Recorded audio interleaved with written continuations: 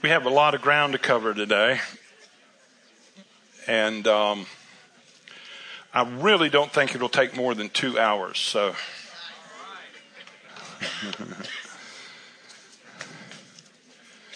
I'm going to be talking about the tabernacle, and you can see a picture of it there. And if you haven't been here recently or have never been here, how did we get to the Tabernacle of Moses this morning? And what we've been doing is we've been studying, or really, actually we have a team of people that have been preaching and speaking, and I think it's so good to get different perspectives. And we started in Genesis, and right now we're in Exodus and Leviticus, and my topic is the Tabernacle of Moses. And that may not be familiar to some of you, but it will be more so when we get through today. But how did we get to the Tabernacle of Moses? How did we get here today? Well, let me hit some high spots. Israel's 400 years of slavery. God secures Moses to do his bidding at a burning bush. God wants Moses to tell Pharaoh, "Let my people go." Pharaoh basically said no.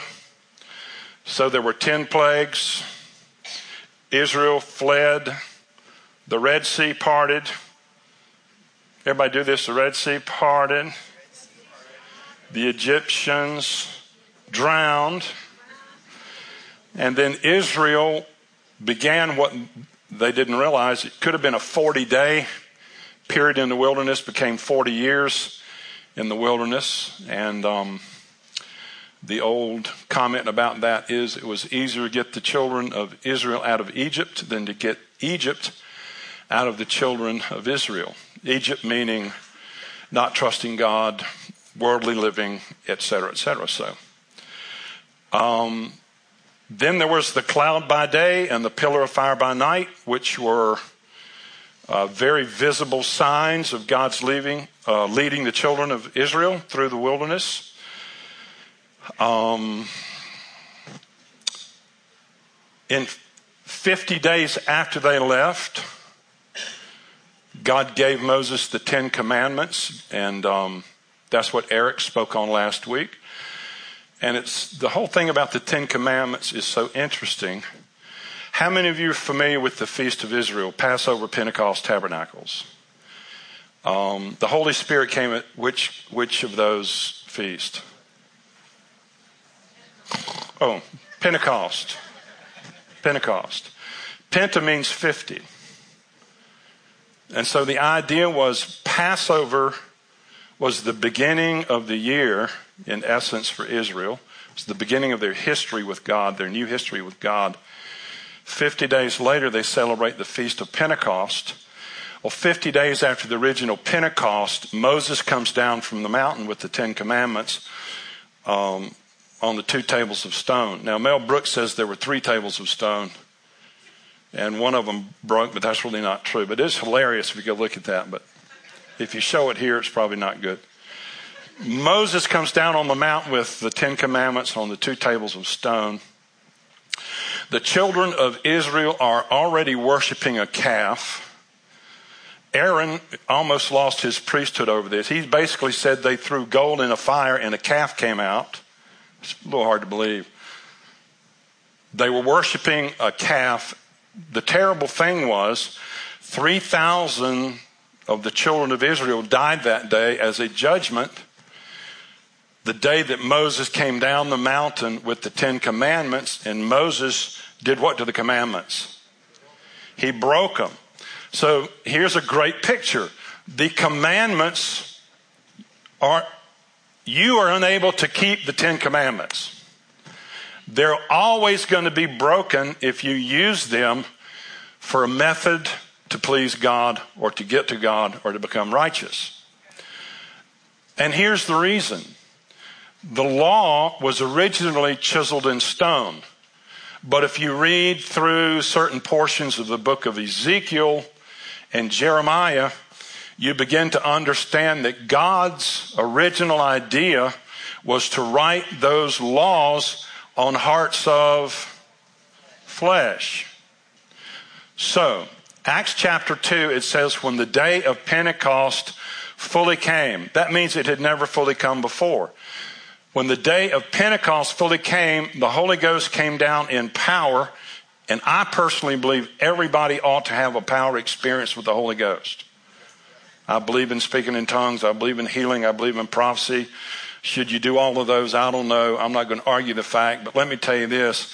If you haven't had a power encounter, you need one with the Holy Ghost. Because when the day of Pentecost fully came, the Holy Ghost came down. He wrote those laws by the power of an emotional, powerful experience on the hearts of the 120, and the result was 3,000 people were saved. The first Pentecost, 3,000 people died, the broken law on stone. The full Pentecost, laws written on human hearts, empowered by the Spirit, and able to bring 3,000 former enemies to Christ in one moment in time.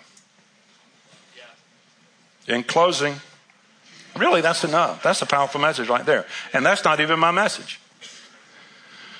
But we go from the 10 Commandments to God basically saying, you have a tent, I want a tent. You're living in tents, I want to live in a tent. You could ask this question, why a tabernacle? And the tabernacle is a tent. That's the same. When you say tabernacle from the Bible, it means tent. Say tabernacle. But you meant tent. Say tent. Same thing. Good. Why a tabernacle?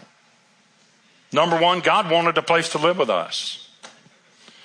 Number two, God wanted us to understand that there is a process involved in living with Him. How many of you are married? Did you get along immediately or by process? Hopefully you're getting along somehow. Number three. Why a tabernacle? Number three, God wanted to reveal Jesus as the Messiah and describe what He has done for us thousands of years ago in Israel's history. That may not make any sense yet, but here's what happened. God, well, let me go on. I'll get ahead of myself because there's so much to do. And I'm not going to get to all of it. I'm fairly confident. But let me go here. In Luke 24, 25 through 27, let's read this together. Who likes to read out loud? We'll do it anyway. One thing about reading out loud is words have to come out of your mouth. That's another thing. Okay, ready? Then He said to them, O foolish ones and slow of heart to believe in all that the prophets have spoken, ought not the Christ to have suffered these things and to enter into His glory? And beginning at Moses and all the prophets, He expounded to them in all the scriptures what?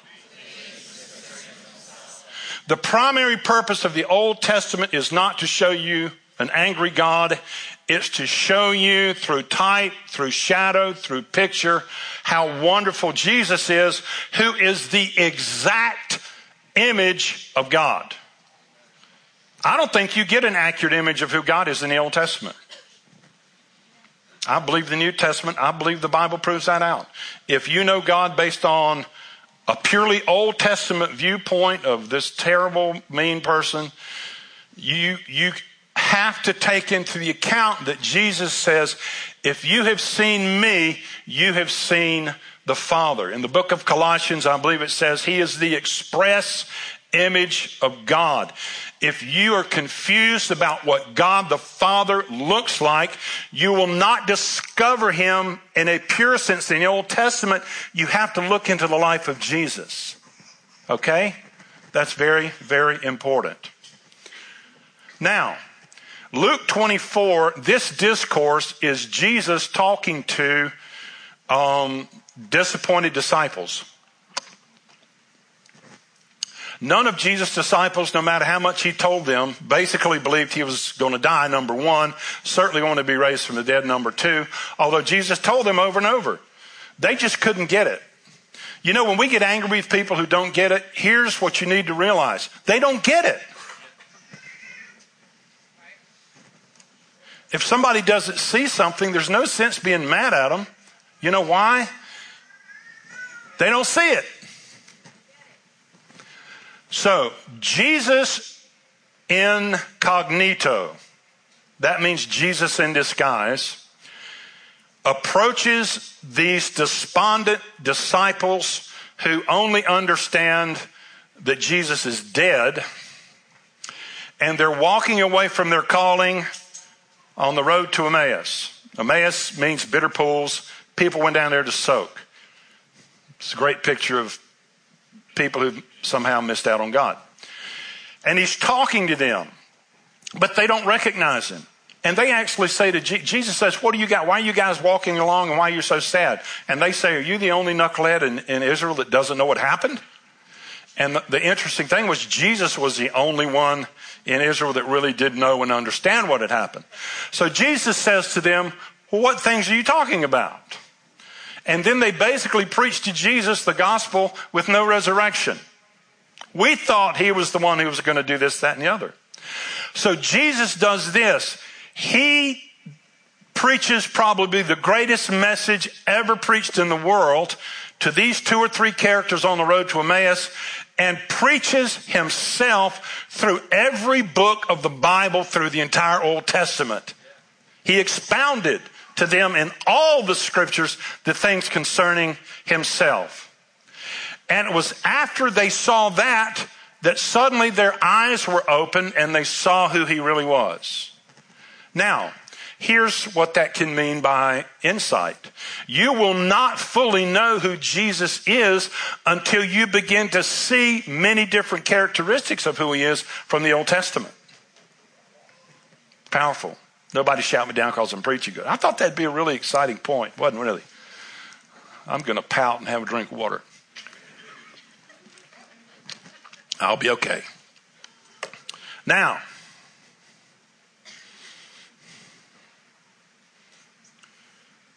we need to discover who Jesus is in the Old Testament. More about him. Why Old Testament? Reveal God's plan. Reveal who Jesus is. People have said the Old Testament is Christ concealed. The New Testament is Christ revealed. Let's look at this next verse. This is powerful. Let's read this together. And the Word became flesh and tabernacled among us. That's that word.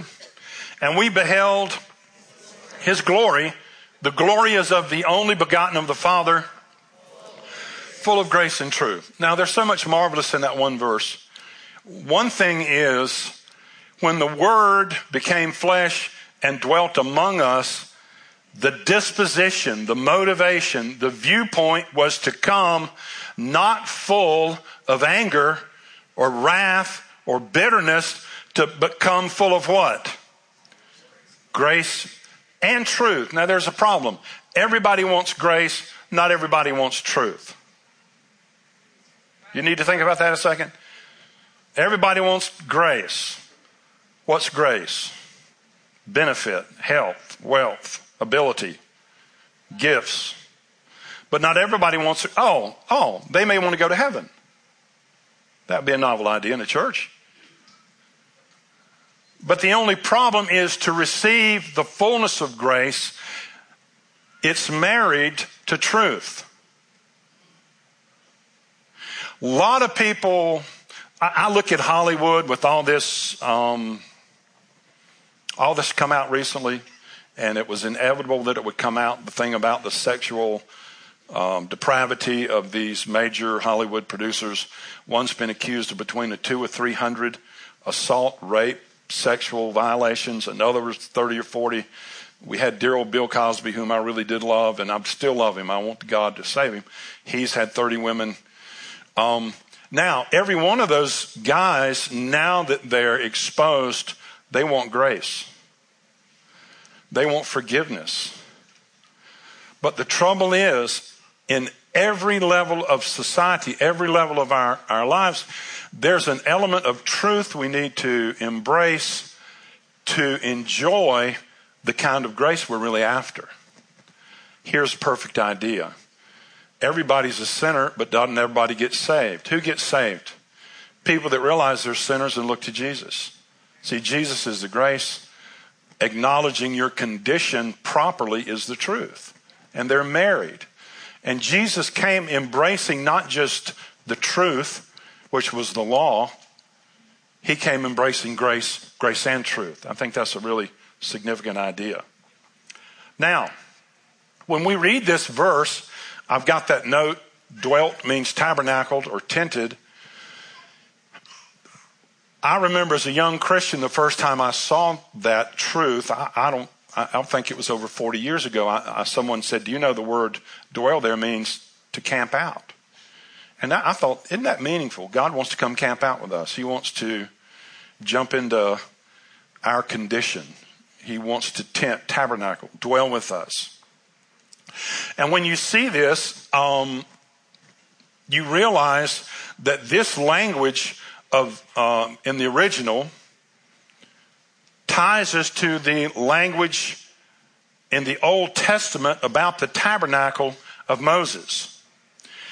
And so let me jump into some notes here. And I have extensive notes. I usually don't like to read a bunch, but I probably will read a lot today for your benefit because there's so much to this. And if, number one, you're not going to get everything I say because any issue in here could take 20 minutes to fully explain. Trust me. But you need to be hungry for what's in the Bible. Actually, when John Mark and Andy and some of us talked about why we should do this series, it was to try to create hunger in people for what's in this book. That I really do believe we're in an era where no one should be illiterate. We're illiterate biblically oftentimes by default because we don't read it. If it's not on a 3-minute YouTube video, man, I'm bored. Anyway, this verse speaks of the incarnation of the Son of God. The Word was made flesh and dwelt among us. It doesn't only tell us that God's Son became incarnate. It tells us that He did so full of grace and truth. Just talked about that. The Old Testament prophesied and promised the coming of Christ. Many do not realize how frequently and how many different ways these prophecies and promises occur. One form of prophecy is called a type. How many of you understand the term type or shadow? Now, let me do this. Please, don't be shy to raise your hand. How many of you do not understand the biblical concept of type or shadow? You don't understand it. You need explanation. Raise your hand, please. Okay. Here's the idea. The Bible has, well, it'd be easy if I just read it. Why have a dog and bark yourself? A friend of mine used to tell me.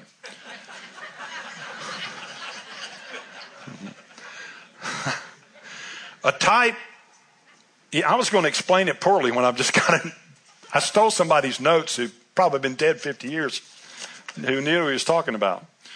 A type is a person, event, or thing in the Old Testament that is a type of Christ. It's a shadow of which Christ is the body. For example, when Abraham was about to kill his son Isaac, God stopped him and provided a ram caught by its horns in a thicket. The ram was offered in the place of Isaac, Genesis 22. The ram in that story is a type of Christ. We deserve death. Christ was sacrificed on our behalf. Behold the Lamb of God that takes away the sins of the world. The lamb in the Old Testament at Passover was a type of Jesus in the New Testament. It was a shadow, it was a picture. That's what a type is. Or, when Joseph was sold by his brothers to the Ishmaelites for 20 pieces of silver, this was a type of Christ who was betrayed by Judas for 30 pieces of silver. Actually, if you studied Joseph in the light of Jesus, you would find, some people say, 80 similarities between the life of Joseph and what happened to Joseph and the life of Christ. Actually, that'll be one of the chapters in my book, which will be published next fall. HarperCollins, $15.95. Help yourself.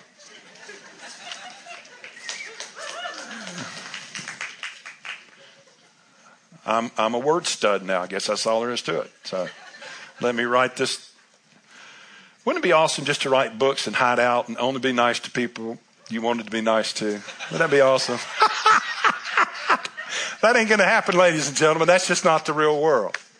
You need the fruit of the Spirit. I don't. I have it. You do. You need it. I'm in deep now. Okay. The Word became flesh and dwelt among us. We've been through this. It means tabernacle. That tabernacle in the Old Testament we will begin to see as the type of Jesus in the New Testament. In Exodus 25, we're given detail after detail regarding the building and furnishing of the tabernacle of Moses, or it's called the tent of meeting. Now, here's why God told Moses, get every detail exactly correct.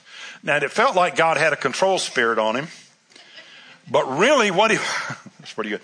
What he was doing was he was giving a specific, clear representation of Jesus through these instructions he was giving to Moses. And what God was saying in a huge long-term way was, I'm the only person that fully understands what he looks like, what he does, who he is. Don't add anything or take anything away from the instructions I'm giving you in building this tabernacle, which was a tabernacle of worship. All right. Everybody okay so far? The Israelites were to build this tent according to the exact pattern God revealed to Moses. It was to be a sanctuary. Let me see if it's next. Oh, I know. The one I had the picture on, they took away. That's okay. It was to be a sanctuary for where God would manifest his presence among the people. It was to be a continual object lesson of the presence of the Lord for the people who were wandering in the wilderness toward the promised land. But the tabernacle was more. It was a type and an anticipation of the incarnation of Christ, who became flesh and dwelt among us, of whom Isaiah calls Emmanuel. How many of you know what Emmanuel means? God with us. Okay, what was the tabernacle? It was basically a tent inside an enclosure, or a tent surrounded by a fence with a gate at one end. The inner tabernacle was made of 48 boards covered with gold, dropped into sockets sunk into the sand. The ceiling was composed of 10 curtains embroidered with angels on them. Over this was a covering of white goat's hair. Over that was a covering of ram skins dyed red. Finally, there was a goat skin cover over the whole of it. So there were 4 coverings over the tabernacle. Now, I had a great picture of it, but we pulled it off to put that original slide up. Let's go back to the original slide. You can get an idea. Okay, what you're looking at is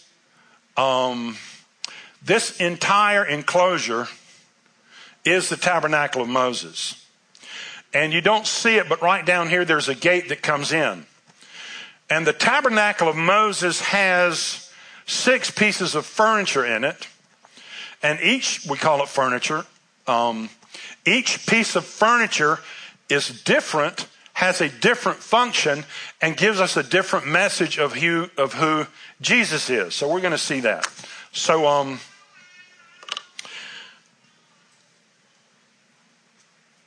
okay, that's where the goat skin and all those coverings were, right there. Is that printing up there? Isn't that cool? I'm so technically savvy. It's disgusting. My problem is I want to watch too. So you can't have it all, can you, I guess? All right, now.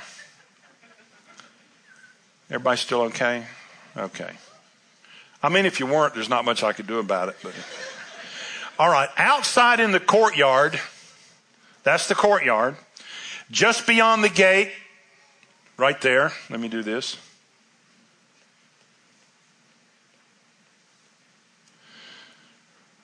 Outside in the courtyard, just beyond the gate, was the bronze altar, where sacrifices were offered. Between the altar and the tabernacle was the laver filled with water. It was like a big basin. That's where the priest would wash. The tabernacle proper was divided into 2 rooms. So right here, You had two different rooms. Oh, that's a terrible arrow. That looked like a UFO or something collapsed. And how's that?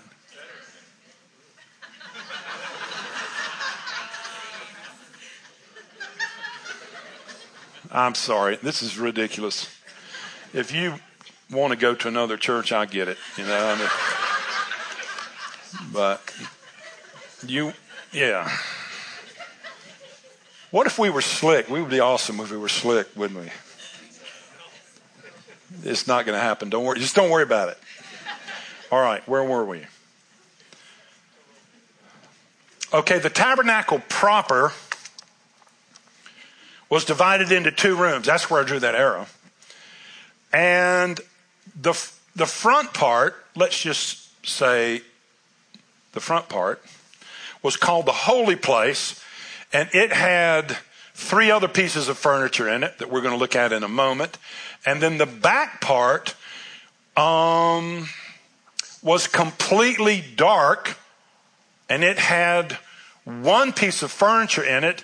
And it had a solid curtain or veil across it. And it was impossible to go through it unless you went through it supernaturally. There was no opening in it. But it's incredible. Once a year, the high priest would go through that curtain and offer the sacrifice for the whole nation. And he had on this garment that had bells on the bottom. He had a rope tied to his ankle, and he took a blood sacrifice. He sprinkled it on that piece of furniture.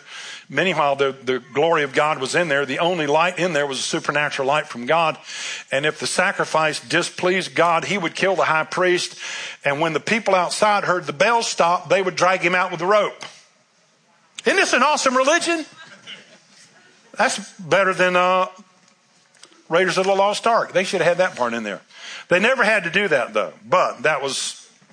Did you know all that was in the Bible, ladies and gentlemen? It's an amazing book. You're a Christian, why don't you read the Bible? It would really help. It'll help. That's an amazing story. Okay, I'm sorry. That was a little ugly. Okay, then we talk again about outside in the courtyard. We've talked about this some. Was the bronze altar where sacrifices were offered. And between the altar and the tabernacle, we find the laver filled with water. We see that the tabernacle was divided into rooms. Okay, we see that in the, beyond the altar. Okay, wait a minute. I've skipped over something. Tabernacle was divided in those two rooms. The holy place, which was entered frequently, that's the front half of the covered tabernacle, contained the candlestick, which had 7 lights, the table of showbread, upon which was 12 loaves of bread that became food for the priest, and the altar of incense where the daily incense offering was made. Beyond the altar of incense, behind the veil, was the Holy of Holies. How many of you heard the Holy of Holies mentioned? People say, you got to go to the boss's office? Yeah, I got to go to the Holy of Holies. Trust me, his is not the Holy of Holies. But the concept is this place, this very rare to get into. The room contained the Holy of Holies, the Ark of the Covenant, which was a chest made of acacia wood covered with gold. Now, the interesting thing is the type of wood they used in the tabernacle was called acacia wood. Say acacia. One of its characteristics was it was very tough and hard to work with. What would that be a picture of? What is very tough and hard to work with that you're familiar with? Them. People. And see, you have a picture here that God chooses hard to work with, difficult humanity to build his tabernacle because that's where he wants to live. And he covers the wood with gold, and it means different things in different places. We don't have time to get into all that. Okay, so the Holy of Holies contains the Ark of the Covenant, a chest of wood covered with gold, over which lay a solitary gold mercy seat with 2 cherubim. So on top of the Ark of the Covenant, I'll actually show you. That's the Ark of the Covenant, and we'll work backwards. That's a wooden box covered in gold, and that right there, I don't know if you can tell from the picture. How good is that picture up there? Oh, that's pretty good. Are two angels. And the top part of the Ark of the Covenant is called the mercy seat. Now, inside the Ark of the Covenant were several items. One in particular I'll mention, you can go study the other one, were the tablets of stone that the Ten Commandments was written on. Now, what you see there, this is a type of Christ. It really is. Jesus was the only person who could fulfill the law. You couldn't. Whenever you looked at the law, in order to obey it, to make yourself righteous with God, the end result was death. If you have not discovered that in your life, listen, at some point in your life, you're going to discover the harder you try to do the right thing, the more a wrong thing happens. Anybody know that life story? Yes, that's really pretty much right. So, what you see here in this Ark of the Covenant, that was where the presence of God stayed. The top of it, the mercy seat, the bottom of it, a box inside of the Ten Commandments. Now, in the history of Israel, a foreign nation stole the Ark of the Covenant, and they lifted up the mercy seat and looked at the Ten Commandments, and thousands of them died for doing that. How many of you remember the Raiders of the Lost Ark? It's depicted in that movie with Harrison Ford. But what's the point? The law does you no good without the mercy of God. It's only the mercy of God that helps you become the kind of person that wants to do the right thing. Actually, the interesting thing is the order of the way that place was furnished. Now, this is the gate. What do we have here? Brazen altar. What was the altar for? A sacrifice. You could not really enter into the presence of God apart from sacrifice. But not your sacrifice, because your sacrifice was not sufficient. It took a perfect sacrifice. Now, what do we find behind the brazen altar? We find the laver. And what the laver was a big brass bowl. Here it is. The laver was a big brass bowl. And in the bottom of the bowl were mirrors. And what the priest would do after they ministered at the altar, they would wash and they would look into that bowl, and it was covered in the bottom with mirrors. And so what you would do is when they looked in the bowl, who would they see? They would see themselves. And so the laver becomes a mirror of the scriptures, because the Bible talks about the way we get clean is through the washing of the water of what? Of the Word. And when you read the Bible on a consistent basis, it's as though you're looking into your own laver, and you begin to see in your reflection from what you see in the Bible where you need to be cleansed. That's pretty amazing. So that's the laver. Now, is this making any sense? Yeah, I need to go back here. I know I'm jumping around, but welcome to my world. Actually, I really enjoyed Eric last week. He started by saying he had 5 cups of coffee. And then he jumped around a little bit, and I thought, hey, it's cool. Okay. One of the amazing things is the laver is behind the altar. Here's what that tells us. Why is the laver not in front of the altar? It's because you can't wash yourself enough to get forgiven. You can't wash yourself enough to present yourself to God. You need a sacrifice. You need a Savior. You cannot do the right thing enough or not do the wrong thing enough to make yourself presentable to God. You need a Savior. You need Jesus as your brazen altar. And after you come to Jesus as your brazen altar, after you come to Him as your sacrifice, then you will discover there are some things about you that just aren't right. And the Bible will tell you that. Okay, we good so far? There's a lot to this.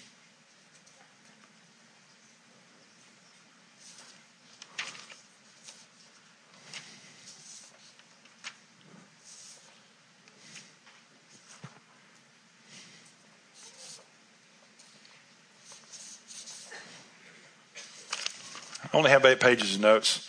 That was page 1. I'm kidding, not really. Okay. We almost need to take a breather, don't we? Here's a question. How does all this typify and foreshadow Christ? Well, first of all, the tabernacle was a tent, as were the dwellings of all the Israelites as they wandered through the wilderness. As such, it went through everything during the journey that other tents did, but it was nevertheless God's unique dwelling place. Christ, who became a man and dwelt among us, experienced the adversities and temptations that we experience, and yet in Him dwells all the fullness of the Godhead bodily. Secondly, the details and furnishings of the tabernacle typify the various phases and aspects of Christ's saving work on our behalf.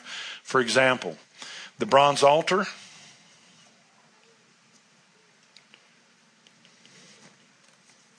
the bronze or brazen altar is the type of Christ, our substitute and our sacrifice. The laver, that second picture, is a type of Christ, our cleansing and our regeneration. The table of showbread that I haven't mentioned yet was also in that. It's a type of Christ, the bread of life. So you had a table of showbread, you had an altar of incense, and you had a lampstand in the first part of that in the holy place. Then you had the Holy of Holies with the Ark of the Covenant. So inside the first part of the tabernacle, you had the table of showbread, which was a table that had 12 loaves of bread on it that the priest could eat. They had to refresh it every week. It's a picture of communion. It's a message that God wants to commune with us. It's also a precursor to begin to understand communion. It's also a type of the bread of life, who is Christ. And it had an altar of incense. That's what that is right there. Can you see the smoke coming up? Yeah, they would burn incense. And they would keep that going continually. The incense altar is a type of Christ, our intercessor and advocate. And then we come to the lampstand, and the lampstand was the only light they had in the front part of the holy place. And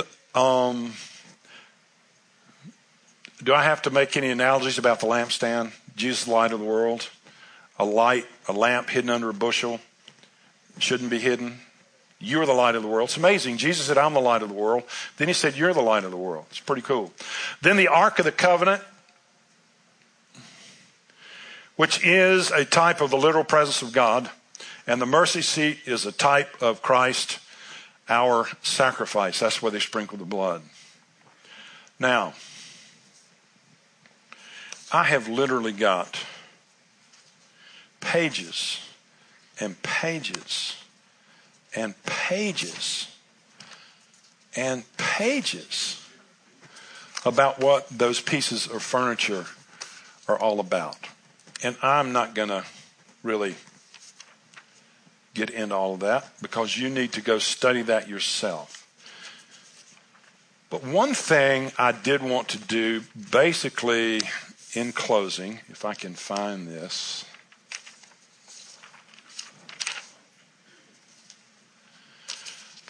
I wanted to say, who then is Jesus? Who is He? Isn't it remarkable that God would go to such lengths to produce that weird structure, a weird dyed goat skin, acacia wood, gold covered box of gold, place you burnt incense, big altar, a bowl with mirrors that you got washed in, lampstand. That stuff is just so weird until you begin to understand what all of those different things reveal about who Jesus is. All the way down to the order, the process. I haven't even talked about the veil and what the veil to the Holy of Holies. So the idea about the Holy of Holies was the only time a high priest ever went into the Holy of Holies, that was the room that had the Ark of the Covenant that was covered with a veil that had no opening. He somehow got through there once a year on the Day of Atonement. And he sprinkled blood, I've mentioned that before, on the Ark of the Covenant. Oh, here's a problem. The problem the tabernacle speaks of is this prior to the coming of Christ. Basically, the only person that could really get close to God was one person a year on the Day of Atonement. And he wasn't too happy to be back there. He had a rope on his ankle in case stuff didn't work out.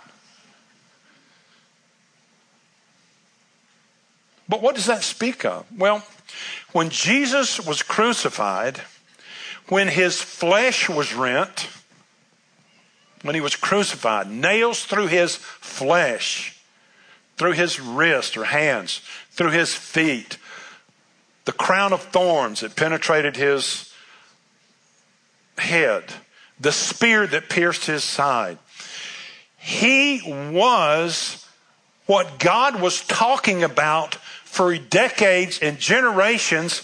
He was that veil between all of Israel and his manifest, marvelous, incredible, life-changing presence. And when Jesus' body was pierced, when his flesh was rent, the Bible tells us that the veil in the temple was torn, but it was torn from the top to the bottom. What does that mean? It means the veil, that thing that keeps us from God, has been completely removed. Not because a man could remove it from the bottom to the top, but because God himself was willing to sacrifice his own son to tear apart that thing that covered him up from us so that we could come boldly to him and get to know who he really is.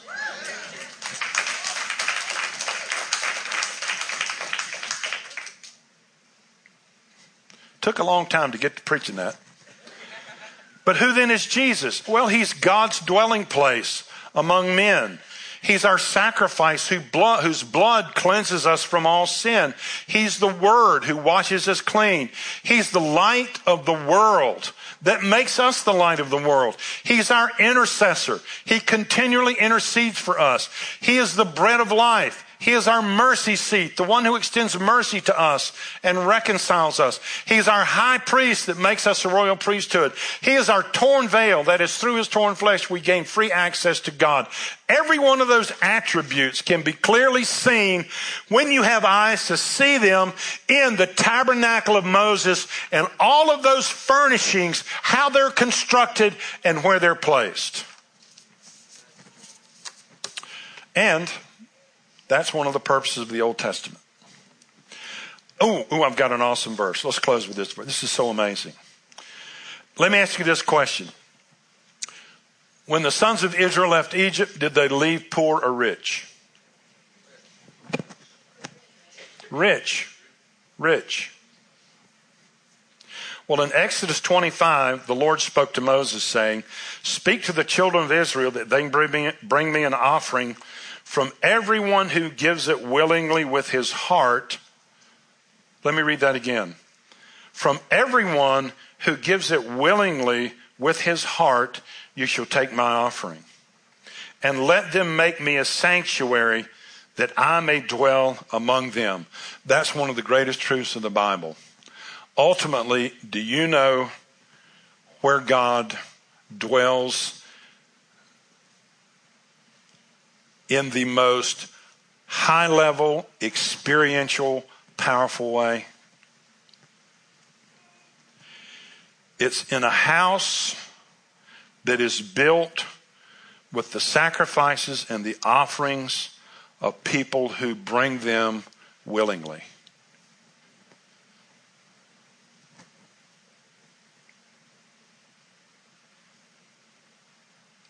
Second Corinthians says God loves a cheerful giver.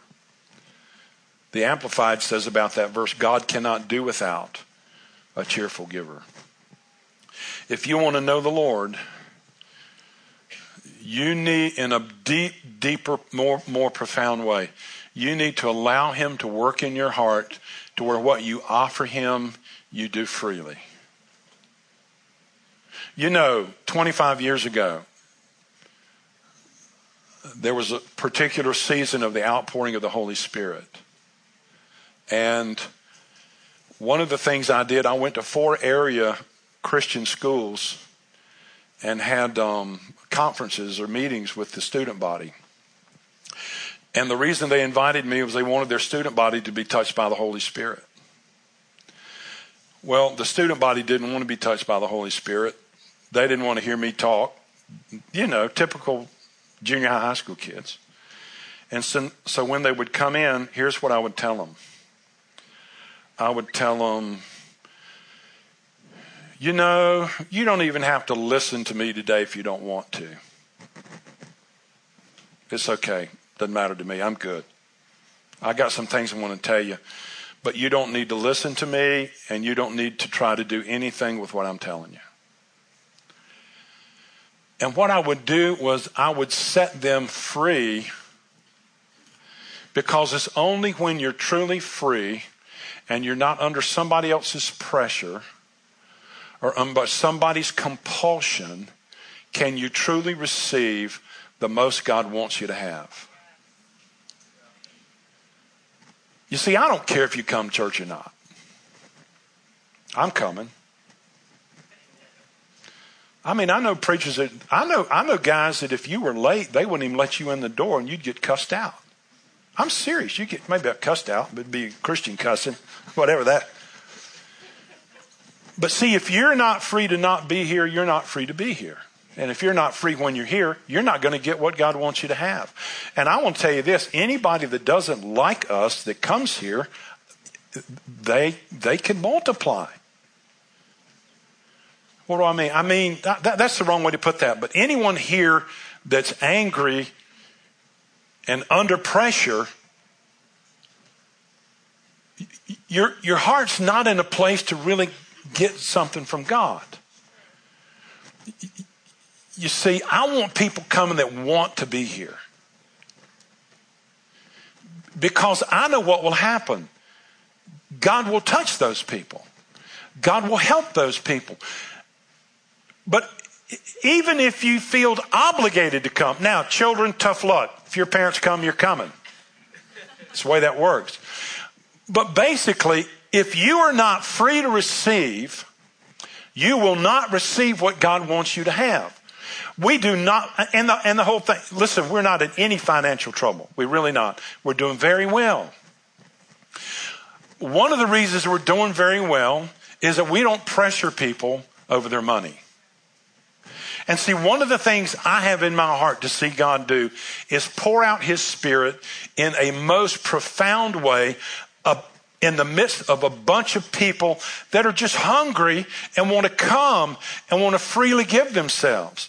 Not because mama said to or daddy said to or so-and-so said to, but because something so remarkable has happened in your heart. You've seen God as he really is.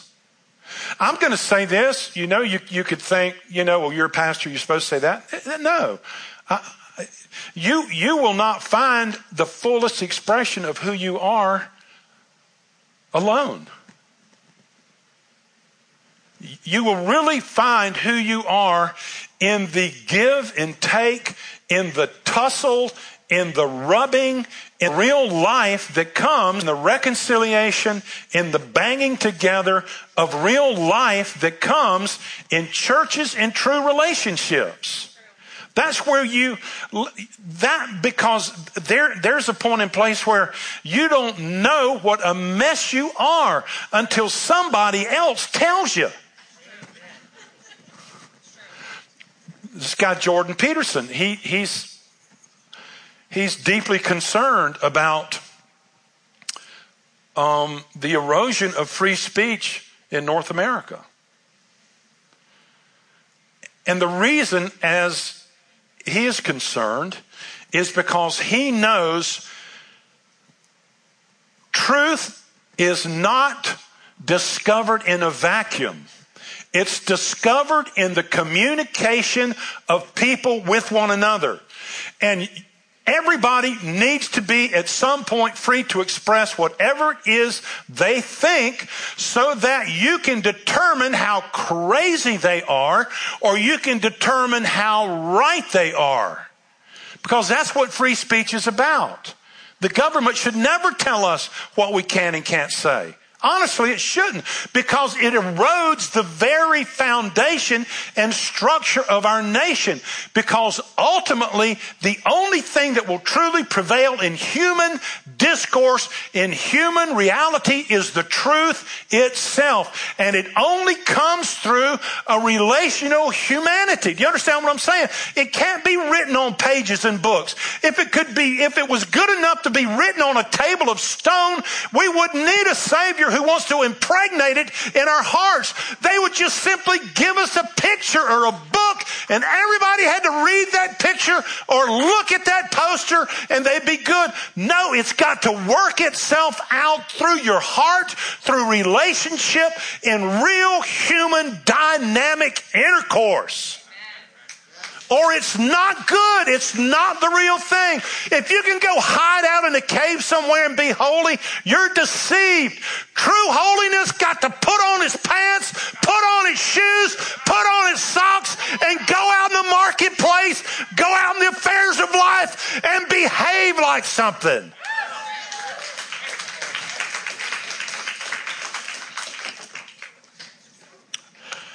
That's all, folks. Where's Mitch? Is he still here?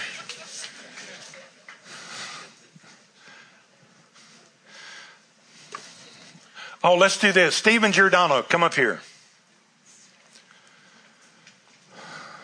Stephen I don't always do this, but sometimes. Yeah, just stand right here. Stephen has been with us from almost the very beginning. He's a wonderful man. Love him dearly. He's going to Africa for 90 days. You may never come back. You may come back. No, what I mean is you may discover your destiny. It could take you anywhere. And I believe you're really supposed to go. I believe it's God's will for your life. But Stephen has been a big part of us, and I wanted to honor him basically before he left and let people take a good look at him. And I want us to pray for Stephen as well. So,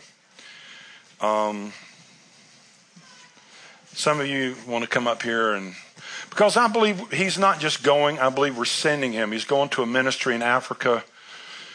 They actually have an 8-story. Yeah, I'm telling your story. You ought to tell it. Where's that microphone? Just tell them who you are, what you're doing. Yeah, tell them who you are. I've got this.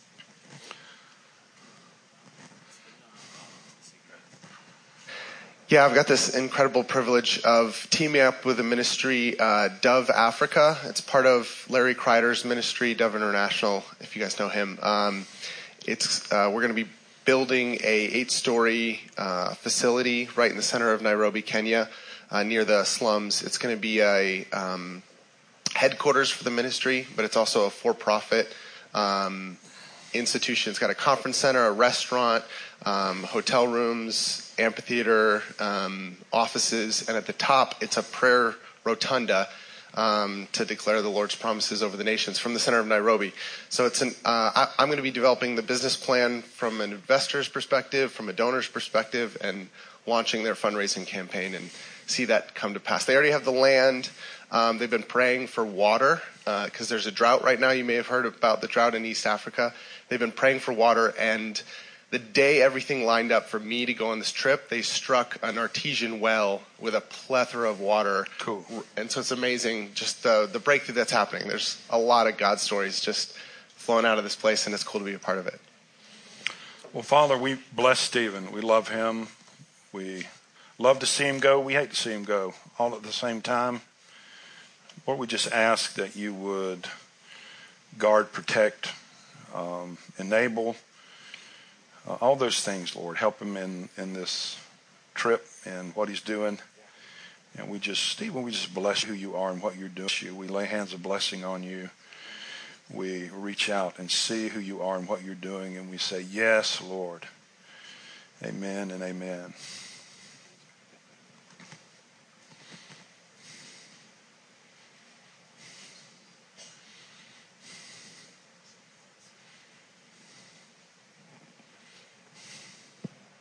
Yeah, thank you, God, for Stephen. We just pray blessing over him. I just agree with everything that Robin prayed for Stephen. And we just, as a church, just thank Stephen for pouring out his time and just serving the church in ministry through the ministry teams and all the behind-the-scenes stuff that Stephen has done faithfully over the years. We just send him out with your power. We just pray that the wind of your Spirit would be at his back. Just send him forward. And just open all the doors that need to be open, close all the doors that don't need to be open. We just shut down and rebuke any plans the enemy has prepared for Stephen. In the name of Jesus, we just pray your blood over him, over his mind, just the protection over him. Just pray for physical health. You just protect him. And just pray this will be the most amazing season that Stephen has with you, that he would access your spirit and your presence in a way that he has never experienced or accessed you before, that he would live in an open heaven. Just flow through Stephen.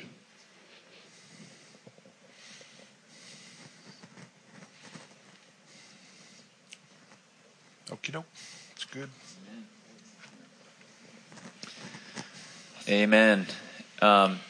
Hey, just want to say, for all of us, we're praying for Stephen, the idea of being sent. You don't go from this place. It's not our desire that you go from this place, but that you're sent.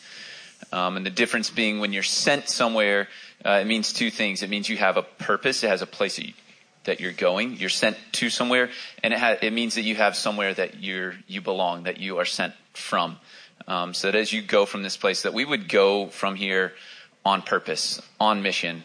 That we would approach our week being sent from this place as representatives of a kingdom who have a mission, who have a purpose. We have destiny and a plan to attack, and that we have a place that we can always come back to. You don't just go and good luck. But when you're sent, it means someone is sending you, and you have a place that you can come back and be resourced and be poured into to be sent again. So it's our desire that you feel that way as you go from here.